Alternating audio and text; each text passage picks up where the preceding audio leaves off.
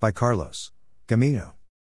Drug crimes are serious in Wisconsin, particularly thought-involved drug dealing. Milwaukee has its share of drug users and drug dealers, and the police frequently run sting operations to catch people in the act. What if you're busted for drug dealing in Milwaukee? According to Wisconsin law, controlled dangerous substances include a huge range of drugs, from synthetic opiates to hallucinogenic drugs. Even within the controlled substance list, they're broken down by schedules according to how addictive they are, how dangerous they are to users and others, and whether they are medically useful in some instances. In Wisconsin, it's illegal to make or sell controlled substances. It's also illegal to possess them with the intent to make or sell them.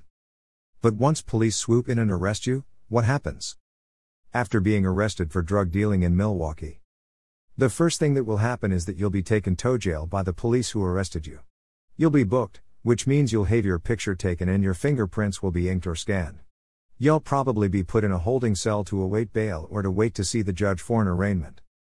In the meantime, police may ask you several questions to determine how to proceed.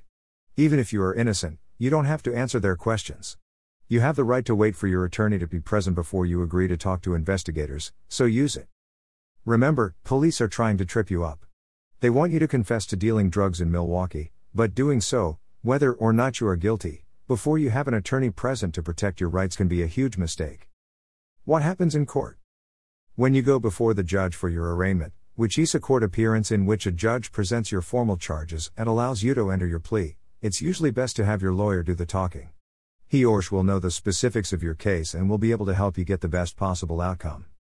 You may go to trial, and if you are convicted, Wisconsin courts will impose a penalty. The penalties can be severe, particularly if you're a subject to a penalty enhancer. That means you can be given more time behind bars, larger fines and more community service time under certain circumstances, such as being convicted of dealing drugs within a public housing project. You may also be subject to a penalty enhancer if you are reconvicted of dealing drugs within 1,000 feet of a park, correctional facility or jail, public swimming pool, youth or community center, public or private school, school bus. The bottom line is that it's usually best to let your attorney handle the legal aspects of your case if you're being charged with dealing drugs in Milwaukee. He or she will be able to give you case-specific guidance that ultimately helps your cause. If you need us, we're here. Carlos Gamino.